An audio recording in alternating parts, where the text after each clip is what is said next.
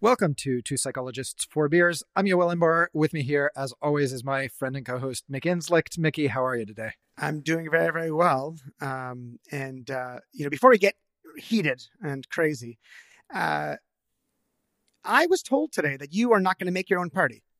Yeah, that's right. So I was going to pitch this a little differently, as now you can come to my party. But yeah, this is one in a long line of scheduling related fuck ups that I've perpetrated in my life.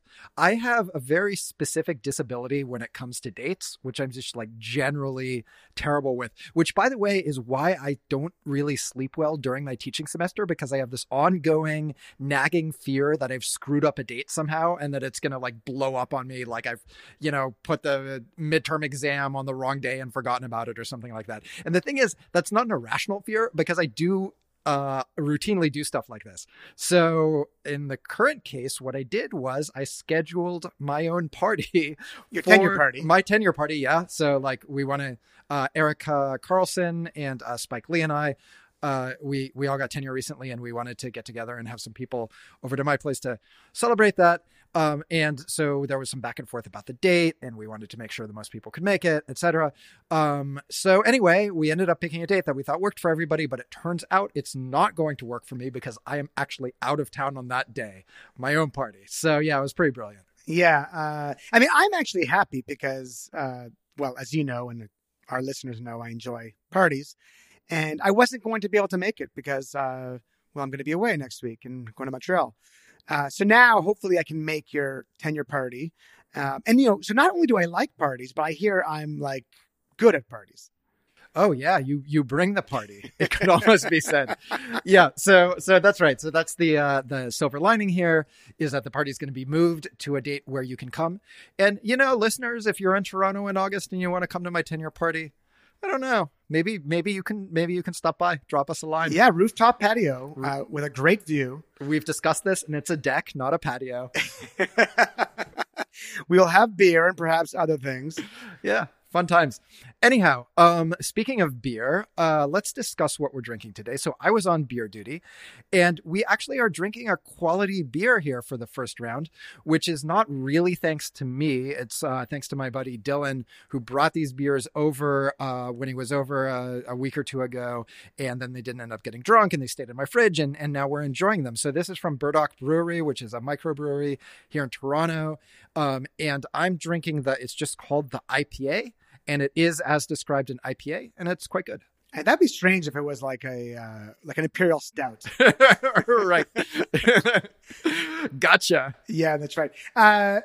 And I'm drinking something called Nulla, which is a dry hopped sour.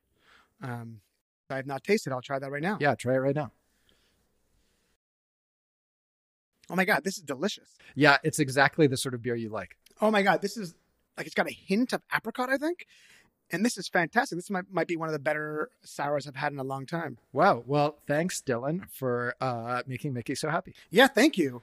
And thank you, Yoel, because you were in charge of beer and you could have really done another, bargain basement search. And you didn't. So I appreciate your effort. My lack of effort. I wanted to do the President's Choice or whatever it is. No, the no name. Right. Beer. Yeah. But, I just couldn't be bothered. And these were in my fridge. And so here we are. So it's the lack of effort because they're just there. Yeah, exactly. It's laziness. Right. But you got some good beers for round two. Yeah. Those also happen to be in my fridge already. Okay. This is all stuff I already had. So zero effort. No effort whatsoever. All right. Yes. Yeah. So we have a lot to get to today, don't we? Yeah, I think we do. I'm kind of scared of today's episode a little bit because we'll be covering a couple of controversial topics. I mean, the podcast is to some extent about controversy, so that shouldn't be a surprise. But I think the main topic today will be the topic of mindfulness. And because we are contrarian in nature, we are going to be arguing against mindfulness. Well, you are. I'm taking the pro. You're doing the pro side. I'm for mindfulness. Yeah. All right. Yeah. So that'll be the first thing. And then, I think this was, I'm slightly nervous about this because, man, the scientific literature on mindfulness is massive. And, I love you listeners, but I'm not going to spend that much time preparing. So I spent like 3 hours this afternoon thinking about it, gathering information, reading. So this would be kind of us playing with some ideas. Yeah, and that for you is already like a lot of work. 3 hours in a day, dude. 3 hours. It's the summer, man. It was sunny today. Yeah, it was actually really nice out. I'm impressed that you spent so much time preparing for the show. Right, so that's our main topic. We wanted to have a quick discussion before we got to that about something that's been floating around. I guess a little bit on Twitter, a little bit in Sanjay Srivastava's speech at SIPS, which the president or whatever it is? I'm not sure what his actual position is, if he's the president-elect or if he's the past president. It was Katie Corker. And now I think it's him. So I think he's like future president. Okay. So by the way, SIPS is the Society for the Improvement of Psychological Science, which we've talked about a lot.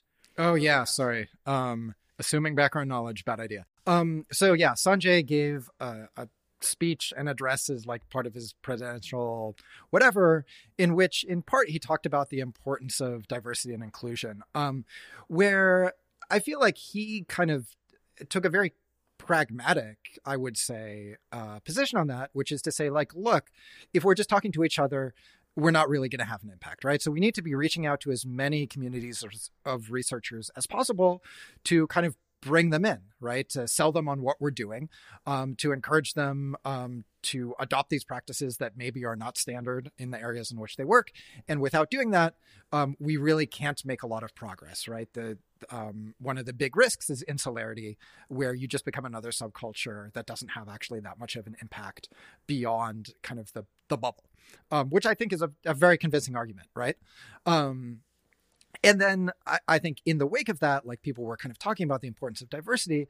And I guess I would say the way I would characterize it is that some people responded to that by saying, yeah, actually, diversity is one of the most important values that we have in open science.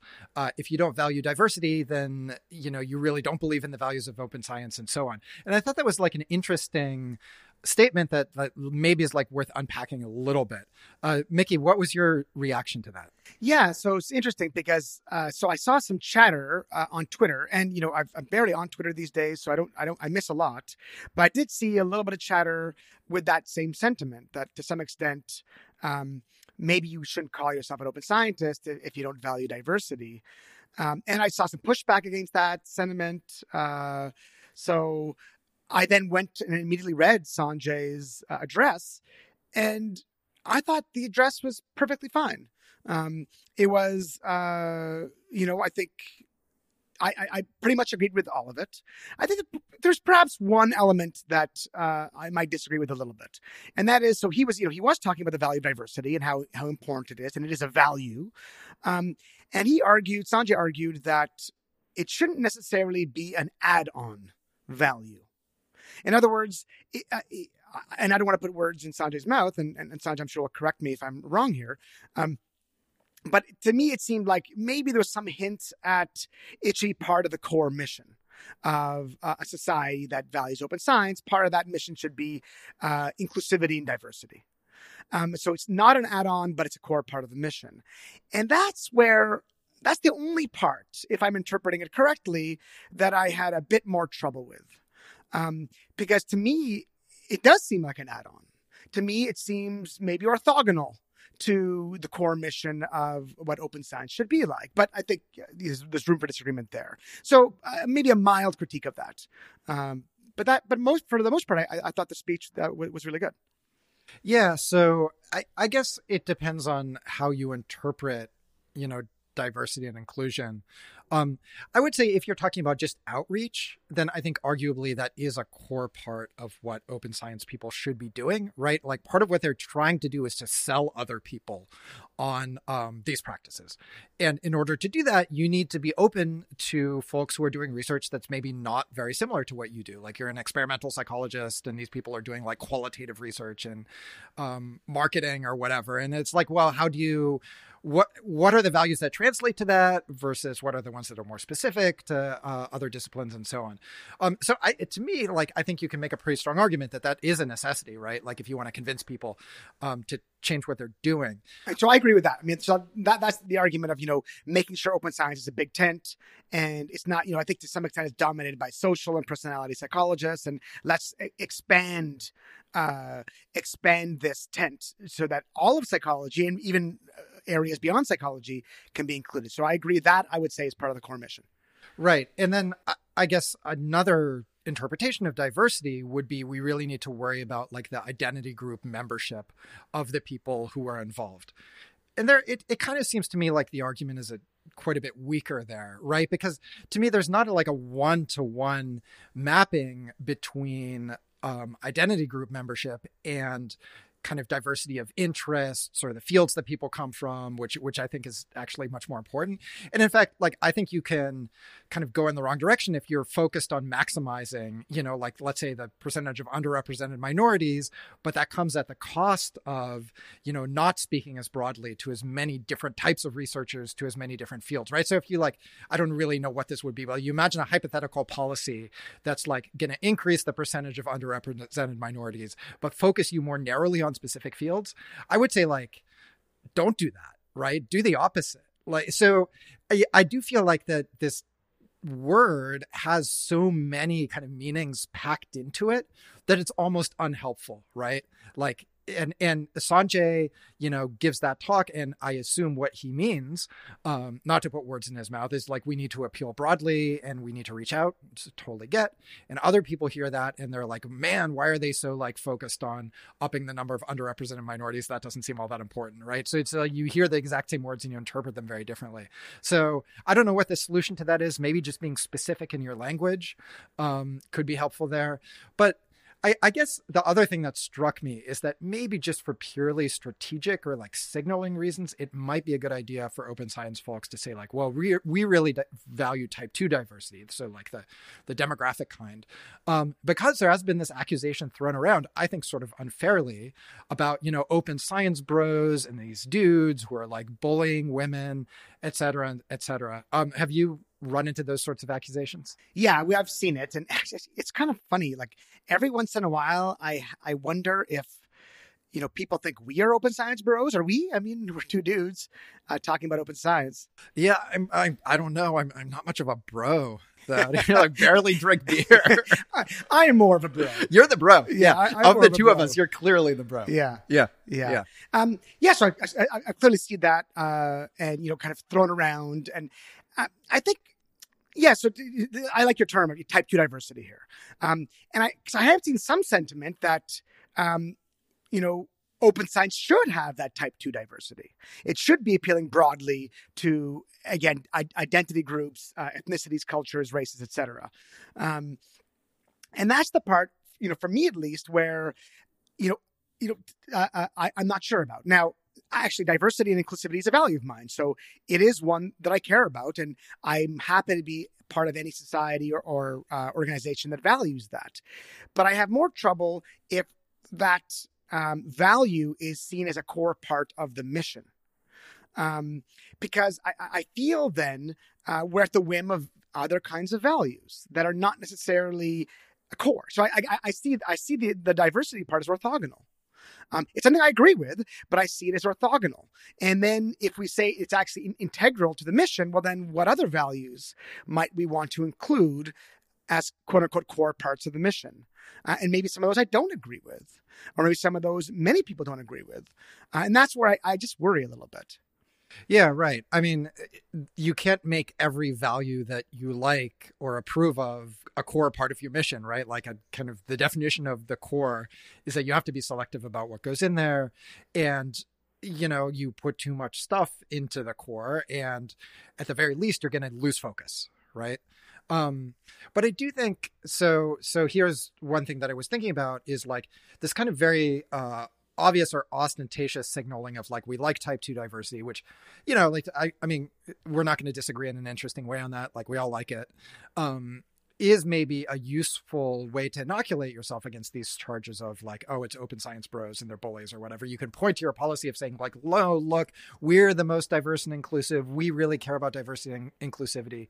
And I do feel like, man, there is a little bit of, I don't want to say bad faith, but it is very easy when you don't have a good argument to appeal to transgressions of these kinds of values, to be like, these people are just like bullying bros or whatever. And it's just kind of an ad hominem insult. And you don't really have to back it up. And it sort of turns people's brains off in a way, right? Like in the way that morality does. And so that can be dangerous, right? If people start just on a political level, if people start seeing like the open science folks as being these kind of like dudes who are just going around yelling at people and I guess by implication, intimidating women, et cetera, that's really politically toxic, right? So maybe it's kind of a smart, like a very canny political move to like really emphasize this stuff just in order to protect yourself against that sort of an accusation. Is that overly cynical? That's an interesting take. I think it is cynical. Because But actually, if that's what's going on, I doubt it. If that was going on, that would be pretty clever. No, I don't. I mean, everybody's too sincere for that. Yeah. All right. Well, Sanjay, I hope we didn't put words in your mouth, and that we've spoken about your position accurately. I hope. Yeah, and feel free to correct us if we messed anything up. Yes, exactly. All right. So, shall we talk about mindfulness? Yeah. So, I've had very minimal information about what you're actually going to say here, but my understanding is that you're going to take an anti-mindfulness position. Is that right? Yes, and we'll see where we end up naming the episode. But one episode name I had in mind, kind of borrowing a page from Paul Bloom, would be something like against mindfulness. Well, given, our brand as a show, I think it should be fuck mindfulness. Fuck mindfulness. That's right. That could work too. Yeah. So maybe we should start at the beginning and you should explain to me what mindfulness actually is. Yeah. Okay. So maybe before I get there, 'cause I definitely want to do that. I just want to say kind of the genesis of this idea. So I was listening to Sam Harris's podcast. He had Adam Grant on, and I didn't agree with everything that Adam Grant said, especially about the topic of replications. But I thought that like the first part of the podcast was excellent, and he had. He too has taken a contrarian take on mindfulness, and Sam Harris is kind of berating him because he's got this new app that he's trying to sell. I think he went in very bad wishes for the express purpose of trying to sell this app, I believe. And Tamler and David were very nice to him, I felt. That is a cynical take. But an honest one. So anyways, nonetheless, I found Adam Grant's take refreshing, and I thought, wouldn't it be cool to just kind of play with that idea?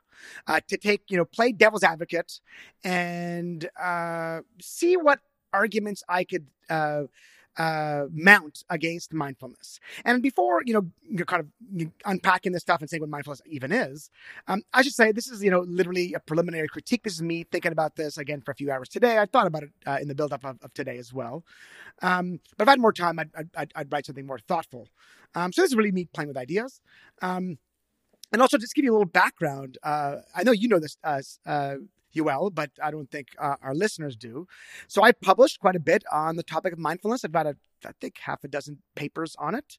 I was a meditator for 4 straight years. I don't think I missed a day in that 4 years. Actually, it was during grad school where I meditated twice a day for half an hour each time, so an hour a day. And I drank the Kool-Aid. I really, read a lot about Buddhism and I really believed in it. And I thought it could help me and help others. And I should say that I don't necessarily think it can't help other people, but again, I'm just playing with ideas here and seeing what arguments we can build against it. And one last thing, I feel I have to say this because my neighbor in the psych department is Zindel Siegel, who is one of the creators of mindfulness-based cognitive therapy, one of the big new therapies and one of the mindfulness-based interventions, the big ones around. They're typically used in randomized controlled trials. So I have a deep respect for him. Hopefully he won't hate me after hearing what I have to say. Well, he does a lot of meditating, right? So I assume he doesn't hate anybody. That's right, or at least he can manage his emotions after he probably will ignore this. But all right, so let's go forward. So first, what is mindfulness? It turns out that's not an easy thing to actually define, and in a recent paper, which I'll talk about in a minute, that is. Acts as a critique against the hype of mindfulness. That was the first bullet point. It's like, what is it? Well, how do we define it? But there are a couple, I think, popular ways of defining it. So one comes from the measurement of mindfulness. One of the earliest measures was created by by Brown and Ryan. And they define mindfulness as a receptive state of mind in which attention, informed by a sensitive awareness of what is occurring in the present, simply observe what is taking place. So you can think of it as present moment attention. All right. And it can be measured with items such as, to what extent do you agree with these statements? I could be experiencing some emotion and not be conscious of it until sometime later. I find it That's a reversed item, I guess. Yeah. Actually, all the items are reversed items. Oh, interesting. Yeah. I think it speaks to what's being measured. I find it difficult to stay focused on what's happening in the present. I tend to walk quickly to get where I'm going without paying attention to what I experience along the way. That's totally me, by the way. They're all reverse scored. They're all, so if anything, they're measuring the absence of mindfulness, mindlessness, perhaps. So really, that's one core aspect is present moment awareness, kind of being aware of the moment. And also, when your attention lapses, being able to bring your attention again back to the moment. All right. So that's kind of one aspect. But it turns out there's a second, perhaps even more critical aspect than this present moment awareness. And that is this facet of mindfulness called acceptance. Okay. So it's defined in this other measure, this Philadelphia mindfulness scale, as an attitude of openness, curiosity, and acceptance. So non-judgmental acceptance of the contents of one's awareness. So it's not just being aware that's important, but it's also accepting the contents of what you're aware of, even if they're thoughts that you find distressing, even if they're thoughts you'd rather not have, even if they're thoughts of like, I can't pay attention. You accept even that. And the point is when you're sitting on a cushion and meditating, you're typically focusing on your breath. Maybe you're counting, maybe there's a mantra, or maybe you're kind of openly monitoring your own thoughts. And you try to focus on this thing. And if your attention lapses, you go back to the thought over and over and over again. It can happen in a 10-minute meditation session that you wander 100 times. But the point is you always go back and you don't judge yourself for having your attention wander.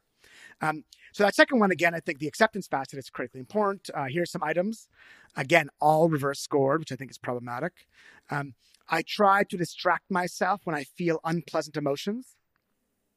If there's something I don't want to think about, I'll try many things to get it out of my mind. I tell myself that I shouldn't have certain thoughts. So you can actually think of this scale, it probably most directly measures suppression. Right, thought suppression, emotion suppression, and the opposite of suppression is not necessarily acceptance, but it could be. So those are the two facets. Those are typically what people refer to when they think of mindfulness, and it's also thought that the act of meditation, typically for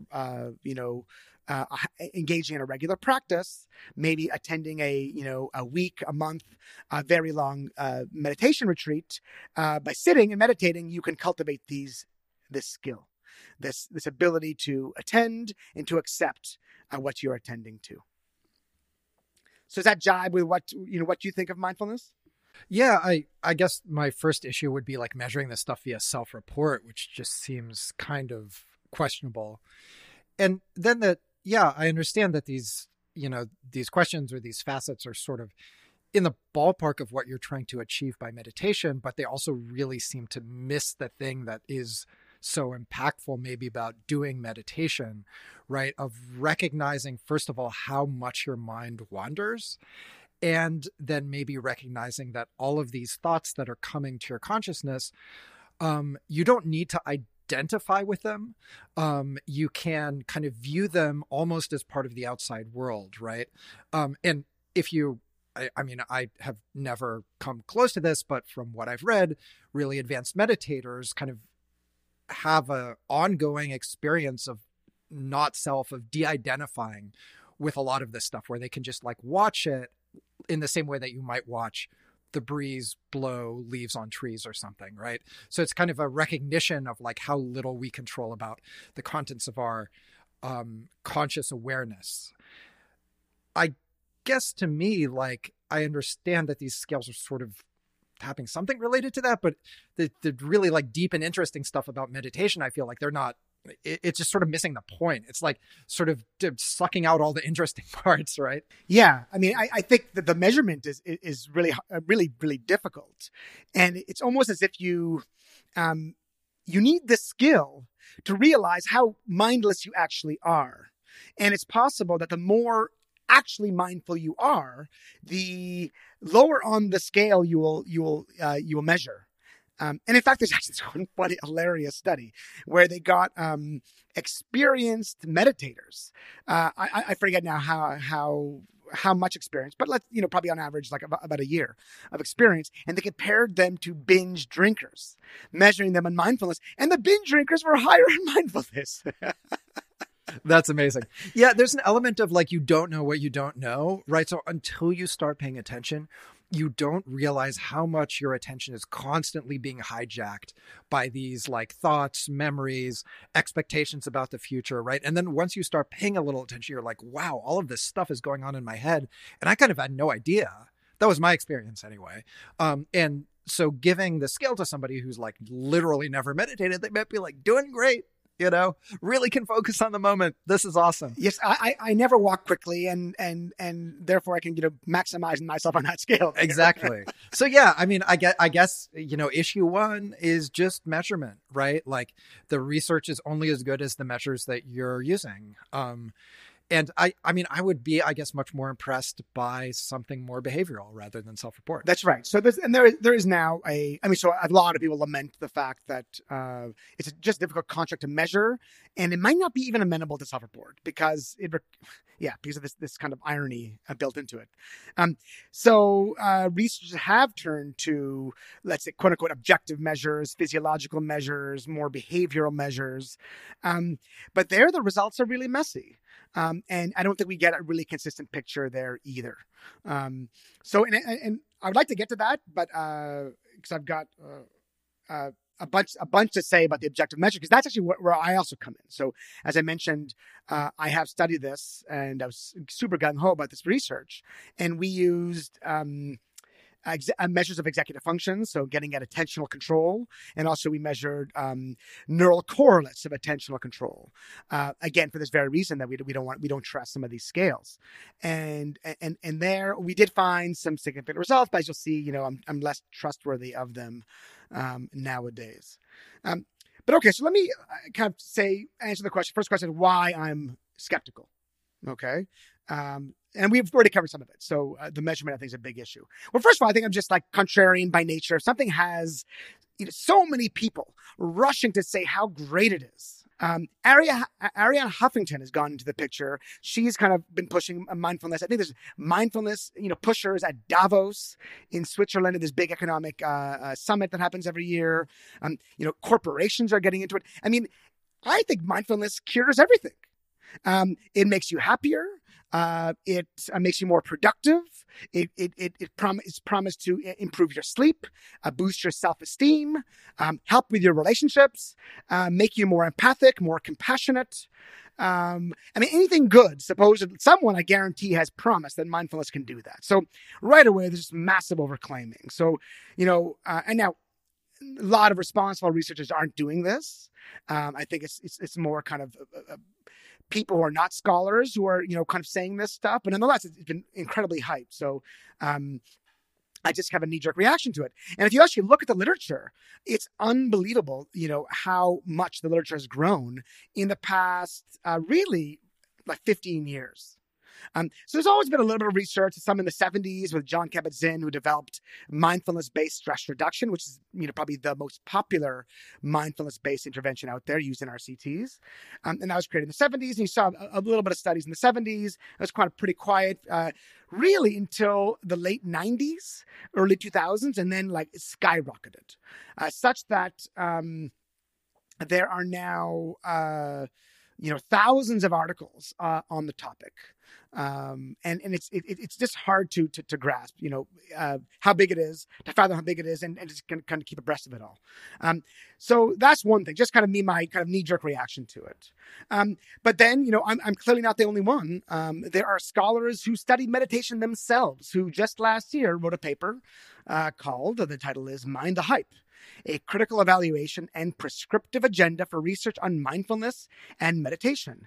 The authors, I'll name a few because there's a big long list of them. Nicholas Van Dam, Mariki Van Vugt, David Vago, and David Meyer. I'm sure I butchered some of these names. But many of these are mindfulness scholars themselves. And they, I think, laid forth a really interesting set of critiques and kind of prescriptions for the future. So clearly there's, a lot of people who are thinking, let's pump the brakes a little bit and let's stress test this thing just a little bit. So do you get the idea as well that the hype machine is there? Oh yeah, absolutely. This seems like the latest trend among the globalists, I get also the wanting to be skeptical of something like that. Like when everybody's telling you this is such a great idea, then I think it makes sense to try and take a step back and to separate the hype from the facts. Right. And especially because there are opportunity costs to doing this, right? So, if it turns out like all that mindfulness really does or meditation really does is relieve stress, I'm not saying that that's what it does, but let's say it did, well, then there are lots of ways to relieve stress that are more fun. Read a book, watch a movie, exercise, have sex. I'm just imagining if you spent half an hour twice a day having sex for 4 years as a grad student, what that would do for your quality of life. I don't think it would be bad. I think it'd be good. No, I'm saying it would be positive. Right, exactly. Yeah. And actually, funnily enough, there's actually a paper with the title, Argentine Tango Dance Compared to Mindfulness Meditation and a Weightless Control, a randomized trial for treating depression. So someone actually tested the efficacy of learning how to dance the tango, and mindfulness. And the results suggest they're equally beneficial or equally lack benefit. It's only one study, mind you. But I mean, again, it kind of gets to the point of you could do something else potentially just as effective. So there are opportunity costs for doing this thing. So let me kind of go over a couple of things and then I'll kind of give you my own take. So first, we already covered, the construct itself is poorly defined. There are lots of definitions. I kind of narrowed in on two core aspects of it, but there are many more. And sometimes we're lumping in things together that aren't mindfulness at all. So some studies are supposedly about mindfulness, yet the induction of mindfulness is yoga, right? And yoga has some mindfulness elements, but it's not pure mindfulness by any stretch of the imagination. Martial arts also has aspects of mindfulness. But I wouldn't call that a mindfulness practice. So that's one. Two, we've already covered as well, measurement issues. I mean, they're just, it is true that a lot of the mindfulness measures, I think they tend to cohere. So they're not measuring separate things, and they do predict, things we'd like, but they're not showing discriminant validity relative to other things. Is it possible we're measuring just the opposite of neuroticism by these measures? That because it's strongly and negatively correlated with neuroticism, so that's possible. So that's, I think, a big critique. So the measures suffer from poor construct validity. And then thirdly, they talk about the studies themselves. The study themselves, the best studies out there are typically randomized controlled trials, so RCTs, that will compare mindfulness-based interventions against something else. Hopefully, the good studies will compare them against active controls, not passive controls. There aren't that many studies like that actually use active controls. But even then, you have various kinds of practices lumped in together, not pure mindfulness-based practices. But if you actually look at the ones that are using the best possible measures, so, that have randomized control trials with active control groups, the results, there's a recent meta-analysis in JAMA, where the results are really, really quite uninspiring. So let me read directly here. So in a recent review and meta-analysis commissioned by the U.S. Agency for Healthcare Research and Quality, mindfulness-based interventions compared to active controls, so these are again the best studies, were found to have a mixture of only moderate, low, or no efficacy, depending on the disorder being treated. Specifically, the efficacy of mindfulness was only moderate in reducing symptoms of anxiety, depression, and pain. Also, efficacy was low in reducing stress and improving quality of life. There was no effect or insufficient evidence for attention, positive mood, substance use, eating habits, sleep, and weight control. It's interesting that the stuff that you get some effect on seems to be the stuff that's more subjective self-report. Did that strike you? So the anxiety and depression and pain. Yeah, that's interesting. Yep.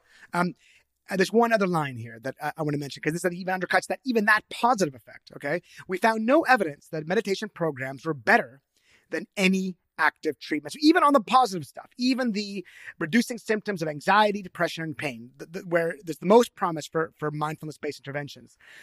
It's no better than other active treatments. And in here, they put, in brackets, drugs. So exercise or other behavioral therapies. So CBT, just plain old CBT, is just as good as some of these mindfulness-based interventions. Exercise, go jog.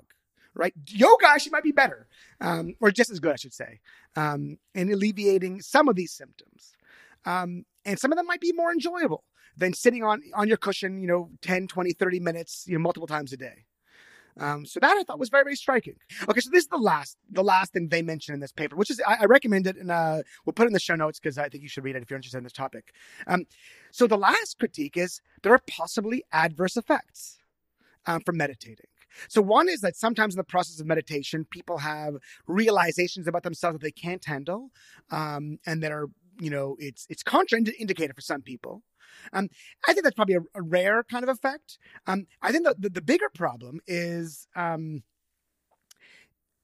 unjustified claims of benefit that are made to an unsuspecting public, and the possibility that, again, vulnerable patients might do mindfulness-based treatment as opposed to something else that might be better in general or better for them. And I think, we have to think seriously about that negative effect before we start proselytizing. Oh, at worst, it's harmless. Right. So it gets to this opportunity cost thing again, which is like non-trivial, right? If you're going to like really do serious meditation, like you're talking about like quite a time commitment every day. That you could be spending that time doing lots of other things. Tango dancing. Exactly. Having a lot of sex. Just keep coming back to the sex. I mean, that should be like your gold standard for, is it better than sex? Yeah, right. But I think very little would be. Yeah, that's right. The answer would always just be have sex. Yes, that's right. Yeah.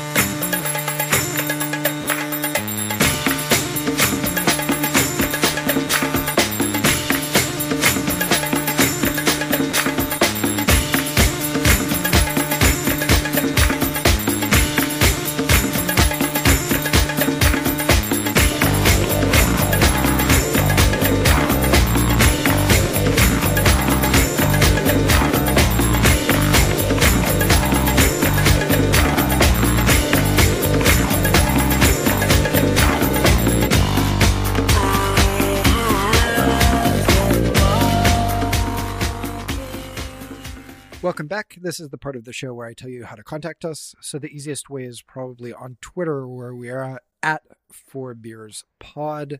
You can DM us. You can @mention us. Our DMs are open, and we both check that account. If you're more an email sort of person, our email address is 4beerspod@gmail.com. That, again, will go to both of us.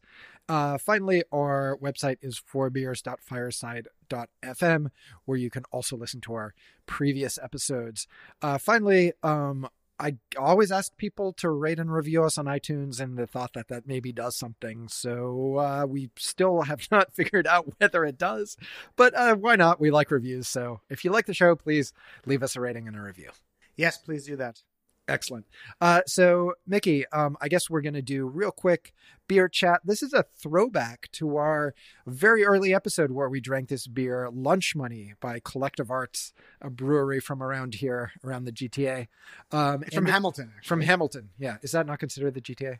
I suppose it might be. Hamilton, Ontario is its own city, but it's within the Golden Horseshoe. All of Hamilton is now fucking pissed at me. That's right. I'm not a Canadian. I don't know. It's if I can ride there on my bike, I consider it to be the GTA. Yeah, that's a long bike ride, though. I've ridden out to Hamilton once, and then I was like, fuck this. Anyway, it's nice. It's like a Blondale. It's they call it an American blonde. Yeah, I don't know what makes it American. I'm not sure. I know typically in Canada, at least, we'll call like the West Coast IPAs American Pale Ales sometimes. So interesting. Maybe it's something related to that. Anyway, it's nice. It's sort of like, very, very chill, easy to drink summer beer. Unlike what the name connotes, right? Because the name connotes like a bully stealing Give me your lunch money. Yeah, that's right. Yeah. No, this is just like much more relaxed than that. It's not. It's real nice. It again is something that I had in my fridge, so it's got that going for it too. Thank you, fridge. Yeah, thank you, fridge. Do we have any other business before we get back to mindfulness? No, I think we're good. Amazing. So, we were talking during the break. We've been talking a lot about the research, which I think is super informative, but I'm curious about your personal experience, right? So you said you were like a 4-year serious meditator, twice a day, an hour total. So it's like, that's real. So you were doing what sort of, meditation were you doing exactly? So it was, in the Vipassana Buddhism tradition. The actual meditation I practiced was mostly, breath related, but it also involved, open monitoring of thoughts as well, but typically it's breath related, or concentrative meditations. Mm-hmm. So it was just kind of paying attention to your breath and then paying attention to thoughts that came up. That's right. And always, getting back to your breath and like literally, you're doing this hundreds and hundreds of times. And you have some moments where you can hold it. You can be in the moment for a good few seconds, or longer. But even after my 4 years, it was still rather hard for me. I can't say it was an easy thing for me to do. And do you feel like it changed you as a person at all? Like, were you different when you outside of that time that you were spending meditating? Did it change how you interacted with the world? It's hard to say, because I was also steeped in a culture, if you will. So I was reading a lot about Buddhism, and especially I really enjoyed this one kind of meditation, loving kindness meditation, also called metta, which is, a series of repeating a series of sayings about, spreading love and peace to yourself, others, strangers, loved ones, even people you dislike. So I was thinking a lot about that. And I think because it was on my mind, it might have impacted me and perhaps made me more kind. I'm not sure. If I look back at that time, did I cultivate more awareness of my thoughts? Perhaps. But I don't think I was ever very good at it. And I don't think I was ever very good at the more critical element, which is this acceptance element, this non-judgmental stance. And, you practice this all the time when you're actually sitting because, after you've been doing this for years, you start getting angry with yourself for not being good at it. You start judging yourself for losing concentration, or losing focus. So there was an ability, at least, to practice the acceptance aspect, but I found that quite difficult. I think I only had attended one long retreat, and I must admit that after that retreat, I felt different, but for a day. So I felt I was a bit more aware of my surroundings. I felt I noticed things a bit more. But it's also, it was a silent retreat. So it's also possible that I was, deprived of stimulation. And then, for a few days, and then afterwards, things became more vibrant, and everything with the gain and everything was upped. So it's hard to know, but I like that feeling that, of the next day, but it didn't last very long. Yeah. So, in Robert Wright's book, Why Buddhism is True. This is like, after a beer, it's hard to say things. Jeez, no tolerance. So he's done more retreats than you have, I guess. And he talks about some of these, like, really, I would think of them as like breakthrough experiences where like he really, while he was on the retreat, felt like he saw reality in a very different way. Did you ever have an experience like that? I had experiences of like some epiphanies, some realizations about myself, about like why I acted the way I acted, and what motivates me. Things that I still see in myself today. Also, aspects of my personality became more clear. But it's, because I don't have the control group of what I would have been like without the meditation, it's not clear to me that I wouldn't have realized this anyways. I mean, was it just a process of maturation? I hope I've made other realizations about myself as I've aged. And like I said, I haven't had a regular meditation practice now in, 15 plus years. And I think I've had realizations about myself since then. So, yeah, it's hard to tell. Right. So when it's this like really dramatic kind of perceptual experience, it seems harder to attribute that to anything other than the meditation itself, right? Because it's just not something that normally occurs as like, let's say you get older and hopefully wiser. Whereas you're right, you can achieve self-insight in lots of ways that don't involve meditation, right? Right. So, I mean, I get what you're saying, and I've heard that line of argument a few times. This idea of like, oh, you get these kind of like these magical moments, these like moments of like, I think the big one is like, there is no self. You realize that like your thoughts are not, they aren't you. And you realize, maybe the self is this kind of illusion to some extent. I get that. And I've experienced that when I'm high on various drugs. So I get those experiences. Wonderful. I'm not sure they've changed me as a human being. Right. So it's kind of, I find that motivation. I've heard a few people say this, and I'm like, okay, go take MDMA.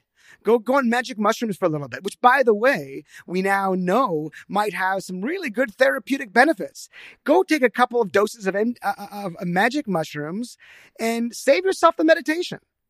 Yeah, interestingly, Sam Harris, who, as you noted, is a big meditation proponent, he's also a proponent of these hallucinogens, right? Because he says, like, well, this will give you an idea of what's out there, what you can expect if you really conscientiously meditate. Like, this is what might be accessible to you without then doing the drugs. And you might be like, well, shit, man, mushrooms aren't that expensive. For like the few moments you get them, those really, I mean, unless someone like Sam is having these all the time. Well, that's the thing is, like, can you really trust somebody who self-reports about that stuff? I don't know. I don't know. Then we're like, I guess ultimately we have to, right? If you're like, well, I see reality in a fundamentally different way, man, and it's ineffable. I just like, you can't explain it until you feel it. It's like, great. What do I do with that? Maybe you're full of shit. Right. But I think there's lots of experiences that make you see the world different. I think traveling for an extended period of time, you realize, oh, the way we do things is just one way of doing things. It gets you out of your head, out of your culture, and it wakes you up to realize that like a lot of the stuff we do is constructed. It's not the way it has to be. Maybe mindfulness is meditation is one route to getting there. Travel is another route. I think reading literature is another route. Again, drugs is another route. I mean, that's a very quick and immediate route to get there. So I'm not, I guess I'm not buying that line of argumentation, because you can get it in other sources. And I think that's an unusual experience. Right. So you had been doing this for 4 years. What ultimately led you to quit? That's a good question. I mean, it is a major effort. And an hour a day is a major commitment. Ultimately, I moved to start a postdoc, and maybe just being in a different place, different phase of my life, I just kind of stopped doing it. I didn't stop doing it altogether. I still maintain a practice for even a year or so afterwards. But it wasn't the regular like religious practice that I had before. I think ultimately it was too much effort for the amount of benefit that I thought I was getting. I didn't think I was getting much benefit in the end. Yeah. And you didn't notice like a dramatic change in your state of mind after you stopped regularly meditating? No, not at all. Not at all. Again, I might have been a better person, a nicer person. I don't know. You have to ask other people. Perhaps I was, and maybe now I'm this grumpy, disagreeable man, and I was just slightly less so when I was meditating. It's possible. Right. Well, we don't have the results from the survey yet, but hopefully by the time the next episode is recorded. Yes, right. But I mean, also we don't need to trust completely, my report.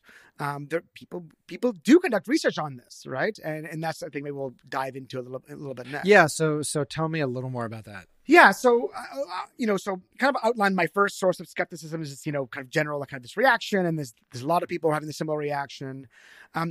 And the second source of skepticism is more theoretical in nature.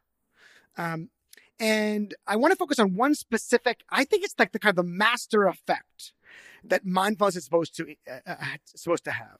Okay. And that's the effect on attentional control, the ability to be aware, to stay focused.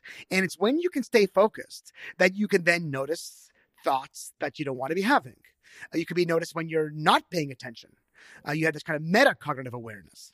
And when you have that, again, you can notice thoughts, sensations, feelings that you're having, and you have a decision about what to do with them. You don't have to be a slave to them. You can realize they can just pass you by if you would like to.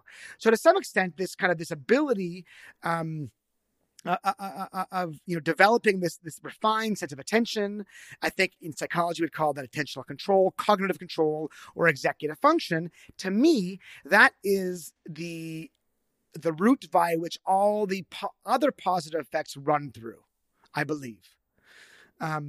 So then the question is, what is the evidence that in fact mindfulness increases executive function, cognitive control, working memory, all this kind of family of outcomes that are related to kind of awareness and also acceptance. So the first sort of doubt is completely theoretical. Okay. And that has to do with my kind of understanding of lots of work, millions of dollars of money poured into so-called brain training or cognitive training. And this is this idea that we had for about a decade now, or maybe a little bit more than that, that practicing various attentional control tasks or working memory tasks will not only improve your performance on those tasks themselves, but they'll have far transfer and lead to effects in the real world, such that you can pay attention better in the real world or have better memory in the real world. You won't be as forgetful. And companies like Lumosity have touted this as brain training as having these kinds of effects. But now we know that essentially these effects don't work. Or what does work is, when you do these brain training games, you get good at the games you train on. And maybe you get slightly better on games that are, somewhat related to the games you trained on. But you do not show what's called far transfer. You don't actually get better in the real world on attention or memory. And there's a consensus on this now. All right. So is meditation possibly the same thing? Is it possibly a form of brain training or cognitive training? You're doing it on a cushion, not on a computer. You're training your attentional ability, but it doesn't move beyond the ability to focus on your breath, or it doesn't stay with you when you're not meditating. So my question is, does it transfer? Does it transfer to tasks that it should be training? So in fact, if you actually measure objective measures of attention, working memory, attentional flexibility, do you show improvements? Okay. And again, but theoretically, at least from the brain training stuff, we now there's some consensus that it doesn't transfer. And even more so, now people are thinking, maybe attention might be more kind of modular than we ever thought. It isn't this general kind of resource that could be used and applied in different kinds of attentional tasks. If you practice the piano, you get good at the piano. You don't get good at the violin. You certainly don't get good at your math homework. That's the analogy. You get good at piano alone. So my question is practicing, is meditating mean you become good at meditation, but not necessarily good at regulating your emotions or regulating your thoughts in the real world? So on a theoretical level, it seems like there's some analogy here, and it seems like it would be hard to show this, given what we know about brain training. Yeah. So I guess this raises a question that I've had as we've been talking about this, but is this maybe just a question of dosage? So I get that these kind of short-term experiences where you play around with an app, they don't have far transfer. But like, there are cases in which there's obviously far transfer, right? So if you think about graduate school and you get training in research methods, like that allows you to think critically about research in a way that's, at least somewhat transferable to novel problems. Right now, that's not sitting there with an app for 10 minutes a day. That's like 5 years of your life or more to like get somewhat competent at it. In the same way, I think you can develop your mathematical intuition such that it generalizes to new problems, at least in that domain broadly of like thinking about mathematical problems, right? So I don't think it's controversial that sometimes you do get, I don't know like what exactly you call far transfer, but like farther transfer, right? So to me, that raises the question of like, well, maybe if you do an RCT where you're having people like meditate for like 30 minutes a day or whatever, it's just not enough, right? What you have to be doing is looking at the people who've really seriously committed to this, who've gone on, a retreat every 6 months, who have a daily practice and who've been doing that for a decade or two. And just my subjective experience of some of these people who are like more heavily into this, like you mentioned, our colleague Zindel, that dude is very chill, Now, I didn't know him pre-meditation. Maybe he came out of his mom that way, but like, I kind of doubt it. So I do feel like, yeah, maybe, and this gets to like, how broadly should you be recommending that people do this? But like on a theoretical level, is it possible that people who do this in a really extreme way, and maybe in combination with that, the people who self-select to do that are the people who are naturally kind of more gifted at it, that for those people, it really does have kind of a dramatic, broad ranging effect on how they think? Yeah, that's a good point. So you said a couple of things that I want to address. So the first is this idea of far transfer, and you gave the analogy of grad school. And I agree that's a good, pushback against what I said. And I think you're right. So maybe just because there's no far transfer in brain training doesn't mean there's not far transfer in, meditation to the real world. So there are other examples of far transfer. And one could also argue that some aspects of meditation are, again, open monitoring of your own thoughts. And that's not that different than monitoring your thoughts when you're walking around. In fact, some meditations are walking meditations. So maybe it can transfer more readily because the thing you're doing, you're also going to be doing, but you're doing it as you're maybe talking to someone else or interacting with some sort of stimulus. So I give you that. I think that's a good pushback to what I said. And the second thing you said was, maybe there's a dose response, a relationship here that we need to be paying attention to. And maybe there's some kind of threshold of effect. So, anything less than, I'm throwing out a number here, 5 years of regular meditation practice. I say 5 because I did 4. Anything less than 5 years of regular meditation practice is not going to really do much for you. But once you cross that threshold, then the magic occurs. Or maybe you have to do these long retreats. And I only did one long retreat. Maybe you have to do, 6 months worth of long retreats, over however many years, to get it to work. And I buy that. But now this becomes really, really hard to study. Okay. Because, now the only way you can study this kind of design is cross-sectional. Right. So now you've got to compare people who are experienced meditators, let's say minimum 5 years, let's say, or minimum 6 months of retreat time. And then you've got to compare them to some other group. OK, and that design is problematic. OK, it's problematic for, I think, a few reasons. But I think the main one is that now people are. Well, first of all, it's a self-selection issue. So the people, maybe they were cool, collected, and Zen already. Okay.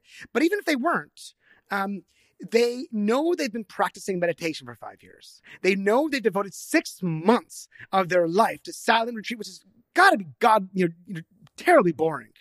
Right. So cognitive dissonance alone is going to push them to think this is a valuable thing, a worthwhile thing. They're highly, highly motivated to show the meditation works. Okay. And this is a serious problem. And it's a really, really cool study. I believe it's from 2012. The title of the study, this appeared in the Journal of Experimental Psychology General with the title Mindfulness Training Affects Attention, or Is It Attentional Effort? The authors are Christian Gaden Jensen et al. I'm going to not bother butchering the names. This is out of the University of Copenhagen. And they did something really, really clever. They got people to do, I think it was an 8-week mindfulness intervention. And then they had a waitlist control. I don't think it was an active control. But for half of those participants who were in the control, they motivated them. They incentivized their kind of time to task, and the time to task was measures of attention. Again, I'm really interested in attention because I think that's the root the effect by which everything else works. And what they found was that the people who were in the mindfulness training didn't do any better than the non-mindfulness group who were motivated with money. There were a couple exceptions here and there. There's some small effects here and there. But essentially what this is saying is that it's possible that some of the effects that we see are because of motivation. So again, someone who's a devotee, who's committed many years of his life, like Sam Harris, he's super motivated to show this effect. If you put him in a scanner, he knows his mindfulness is being tested. He's going to try extra, extra hard. Kind of like, if I put you in the scanner and the motivation would be you can save a couple of bucks. You would be certainly motivated to do well on that cognitive control test. That's a hurtful stereotype, Mickey. And I'm surprised to hear it from you, of all people. Who says I'm stereotyping, dude? That's stereotypes can be accurate. I'm seeing it in action whenever you buy beers, dude. But anyways, I think that paper kind of really opened my eyes to the fact that cross-sectional designs are just they can't work here because you've got this motivational confound. So really, the only solution are double-blind RCTs. But a double-blind RCT is impossible as well. You can have a blinded RCT, one blind, but the mindfulness group is going to know they're in the mindfulness group. Okay? And because of all the hype we've heard about mindfulness, they might start thinking things about how good mindfulness is. And again, be motivated to show these effects. There could be demand even with an RCT. I think there's some clever ones. You can find some. I've seen some studies where the active control was, actually, there's one really clever one where the active control was people thought they were in a mindfulness intervention as well. Okay, this is one using the Headspace app. It's a competitor of Sam Harris's app, and which a lot of, I think, researchers have used to test for downstream consequences. So it's using the app for, I think, 8 weeks, or just closing your eyes and listening to the same dude narrate, but not saying anything mindfulness or how to meditate, but just saying you're going to be engaging in mindfulness now, but not saying how to do it. So it's literally a close your eyes kind of active control. So that's a good one. And by the way, this one study that I've seen that examined this, they found that indeed the Headspace app could increase critical thinking and open-mindedness, but so did the sham fake mindfulness control group, and no other effects of Headspace. And that was a paper by Noon and Hogan that appeared in BMC Psychology in 2018. So, I mean, it's just very, very hard to study. But there are RCTs. I've already mentioned the meta-analysis that shows, at least clinically, there are problems. But there's another meta-analysis that I found that looked at various effects, and again, focusing now on what I consider the master effect, which is attention or cognitive control. And essentially found and this is without even bias corrections in this meta-analysis, they found that there are no effects for attentional control, flexibility, and there might be some effects for working memory, possibly. But again, no corrections for bias or small samples or anything like that. So to me, at least, the research is, and I've got specific studies that I can mention that kind of, I actually have one study that I found that was pre-registered, that examined an RCT it is 8 hours of mindfulness training in a classroom that happened over a 2-week span, a 4-week span, but then they had to do homework for 8 weeks total, both groups. And then they were measured on various attentional and memory outcomes. And the results were mixed.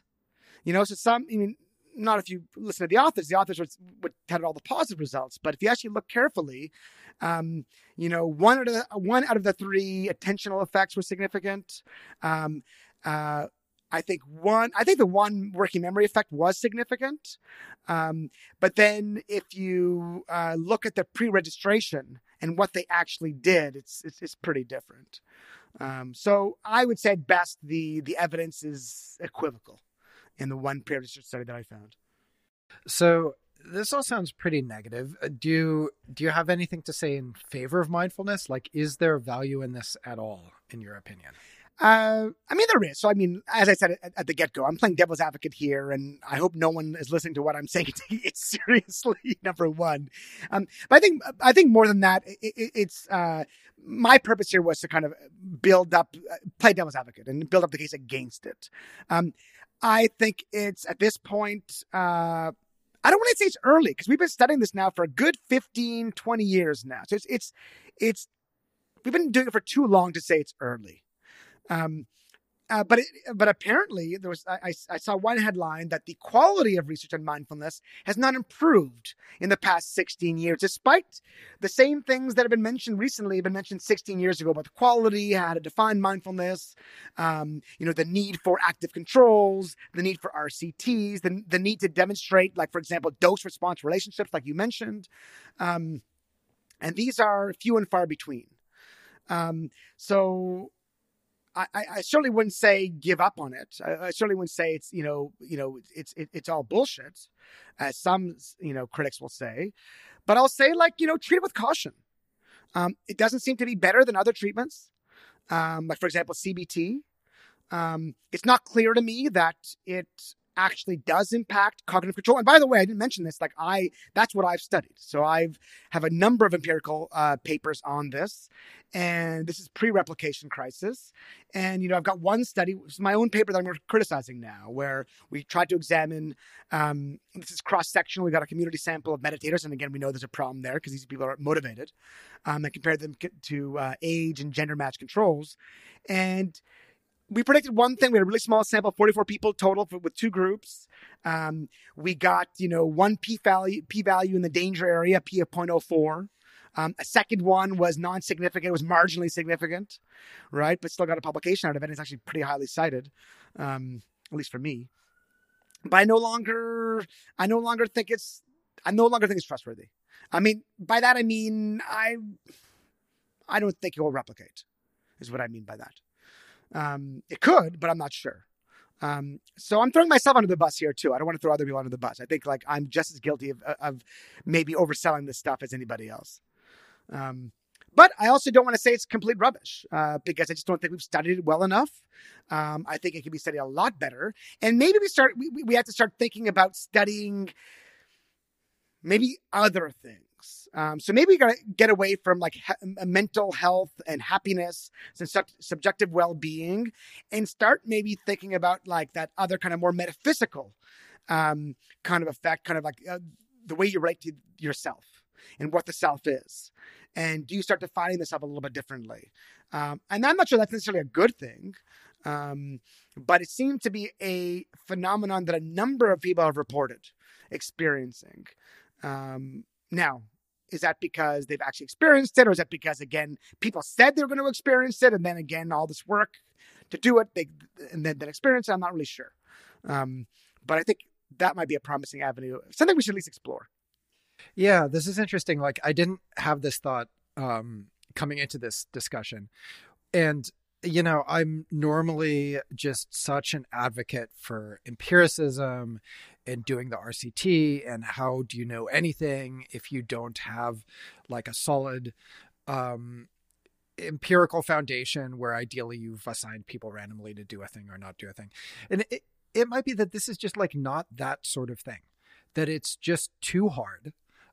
It takes too much work, and you can't reasonably do an RCT on it and see anything interesting. So by cramming this into the RCT framework, we are just losing what's interesting about it. And maybe what we should be saying to people is look, try this. You may have a really interesting subjective experience. So I have, I've sort of fallen off recently, but there was a period where I was pretty regularly doing like a 20 to 25 minute per day, like same as you, watching the breath kind of mindfulness meditation.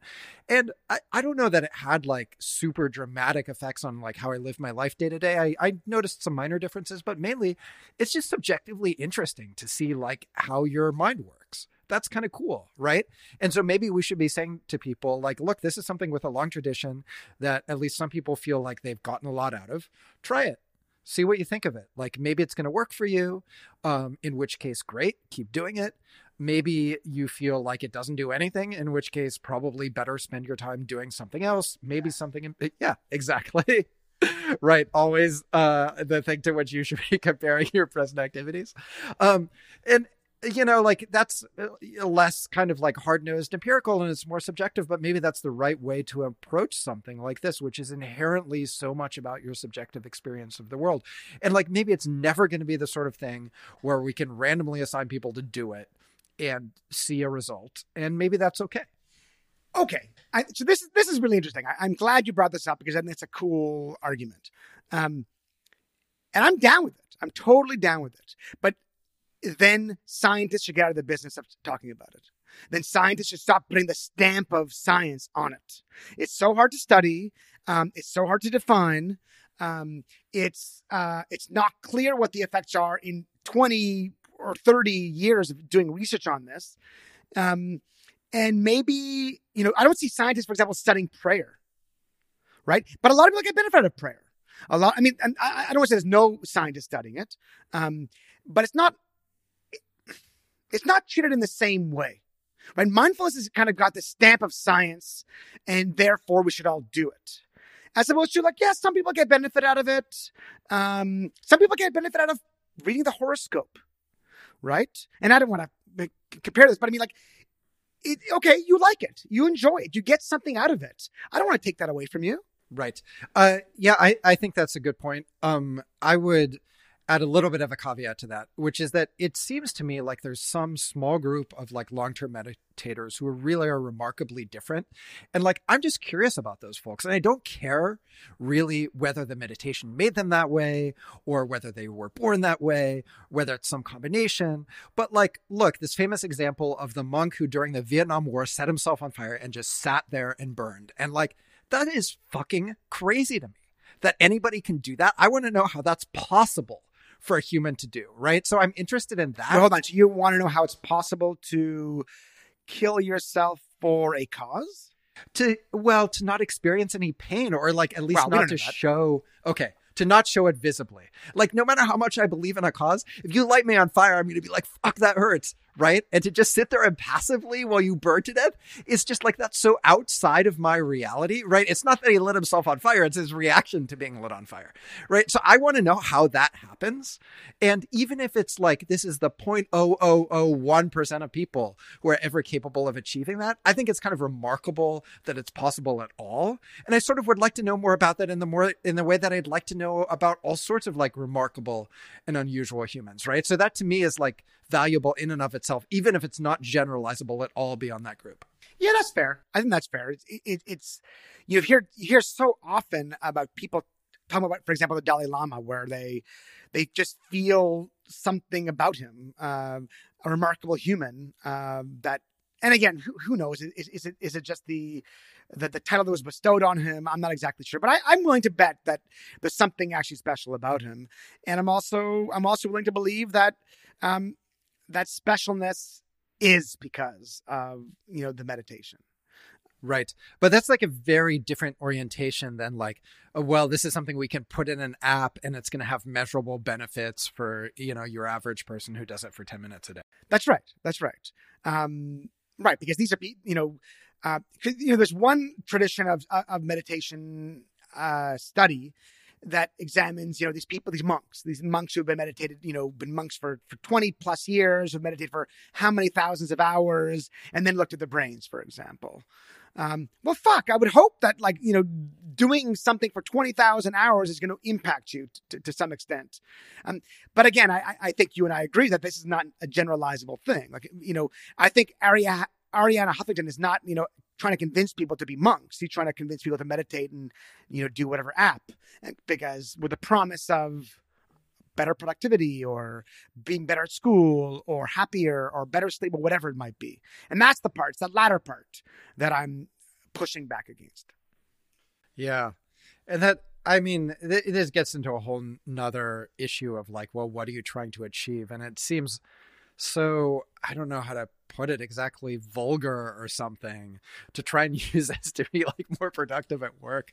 You know what I mean? This is supposed to be about like enlightenment and becoming a more moral person and shit like that. And it's like, well, you know, if I could send more emails. Right. Well, okay, I mean, we have to ask ourselves, why is Google, you know, in the mindfulness game? Why are they like kind of have this as part of like, you know, employee well-being? I mean, is it because they care about their employees? Why are other companies doing it? Or is it because they think it might boost their cognitive control and make them better at their jobs? Less likely to burn out and better at their jobs. Again, maybe that's a cynical take. But, I mean, businesses typically think of the bottom line.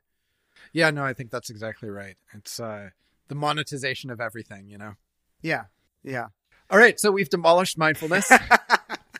Hardly. I mean, I think it's useful to take a contrarian take on some of these things sometime. Even if I don't fully even believe some of the things I said, just to kind of have an exercise of like, what would it take for me not to believe in this thing? And I should say that I still study it. So I've got a student in my lab now who's doing a study on mindfulness and mind wandering. So I haven't like, you know, abandoned this notion. Yeah, I think it was helpful just kind of thinking about what are the negative points here? That's right. And if Sam Harris doesn't like it, then he can get in touch. That's right. Something tells me he doesn't give a shit.